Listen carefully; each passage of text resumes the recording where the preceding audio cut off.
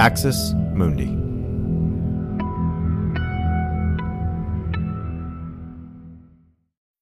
Sign up to The Economist for in-depth curated expert analysis of world events and topics ranging from business and culture to science and technology. You'll get the weekly digital edition, online-only articles, curated newsletters on politics, the markets, science, culture and China, and full access to The Economist Podcast Plus. The Economist is independent journalism for independent thinking. Go to economist.com and get your first month free. You're listening to an Irreverent podcast. Visit irreverent.fm for more content from our amazing lineup of creators.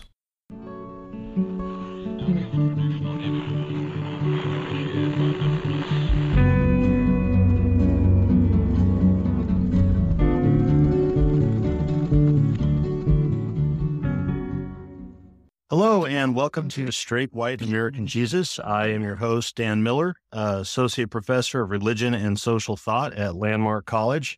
Currently sitting under like a foot of snow up here in the Northeast. And I'm pleased to be joined by my co-host, as always. I am Brad Onishi, Associate Professor of Religious Studies at Skidmore College. Today, we're gonna talk about the history of the religious left. We have outlined the history of the religious right. We've gone into detail about that on this podcast.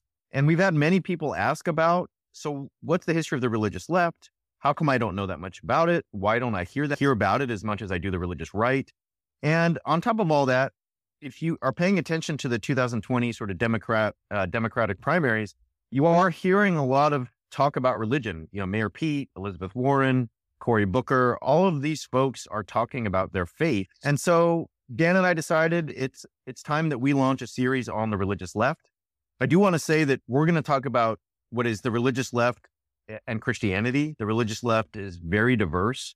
And so by no means today can we sort of get into what progressive faith might mean for various Jewish communities, various Muslim communities, various Hindu communities. I mean, there's so many. I mean, there are dozens of podcast episodes to do on what might be called the religious left.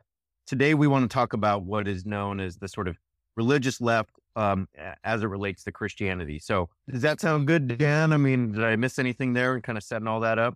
I don't think you did. We're going to spend, I think, probably a number of episodes on this, kind of laying out more of a kind of a historical background a little bit today. We'll get into, we'll bring it in today, but we'll get into more detail as we go along, discussions about like where the hell is the religious left? People will hear you use that phrase and they'll be like, the what? So I think it sounds good. And you're going to start us off. We were talking and you have this kind of exercise that you sort of said you've done with your students. And I've done similar things. I think it's a really, really telling exercise. So, I mean, why don't we start with that? Because it kind of illustrates the point that we're after in this episode. I began my teaching career in the South, in Tennessee and Virginia. And I would often begin my class on Christianity and modern culture by asking students to name famous American Christians. And I would say, you know, like people that are living today, right? So back a couple of years, it was like George W. Bush, Tim Tebow. When I ask now, sometimes people say things like Justin Bieber, you know, like Justin Bieber's going to Hillsong Church. I mean, really recently, you could talk about like Chris Pratt or some others who've been baptized and talk about their Christianity and all this stuff. What's telling to me about that is I would say you're right. These are famous Christians, no doubt about it. And then I would have a slide on the PowerPoint, and I would go and I would show people like Barack Obama, Hillary Clinton, Martin Luther King Jr. I'd get a lot of scrunched faces, like what? Like these aren't Christian people, or these aren't famous Christians, or most tellingly, they would say these aren't people famous for their Christianity. And one of the things I would say is, well, you know, that may be true in terms of being famous for their Christianity, but these are certainly Christian people. They go to Christian church on Sundays. Hillary Clinton talks about being a Methodist all the time. Martin Luther King Jr. was a minister.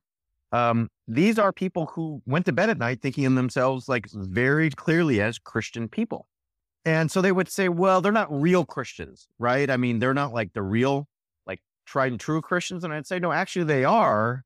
However, what you're expressing is the fact that the religious right, that evangelicals have gained such a monopoly on the brand Christianity in this country, that oftentimes we either pass over the faith of someone like Hillary Clinton or Barack Obama, or we say, well, yeah, they may go to church, but they're not really a Christian.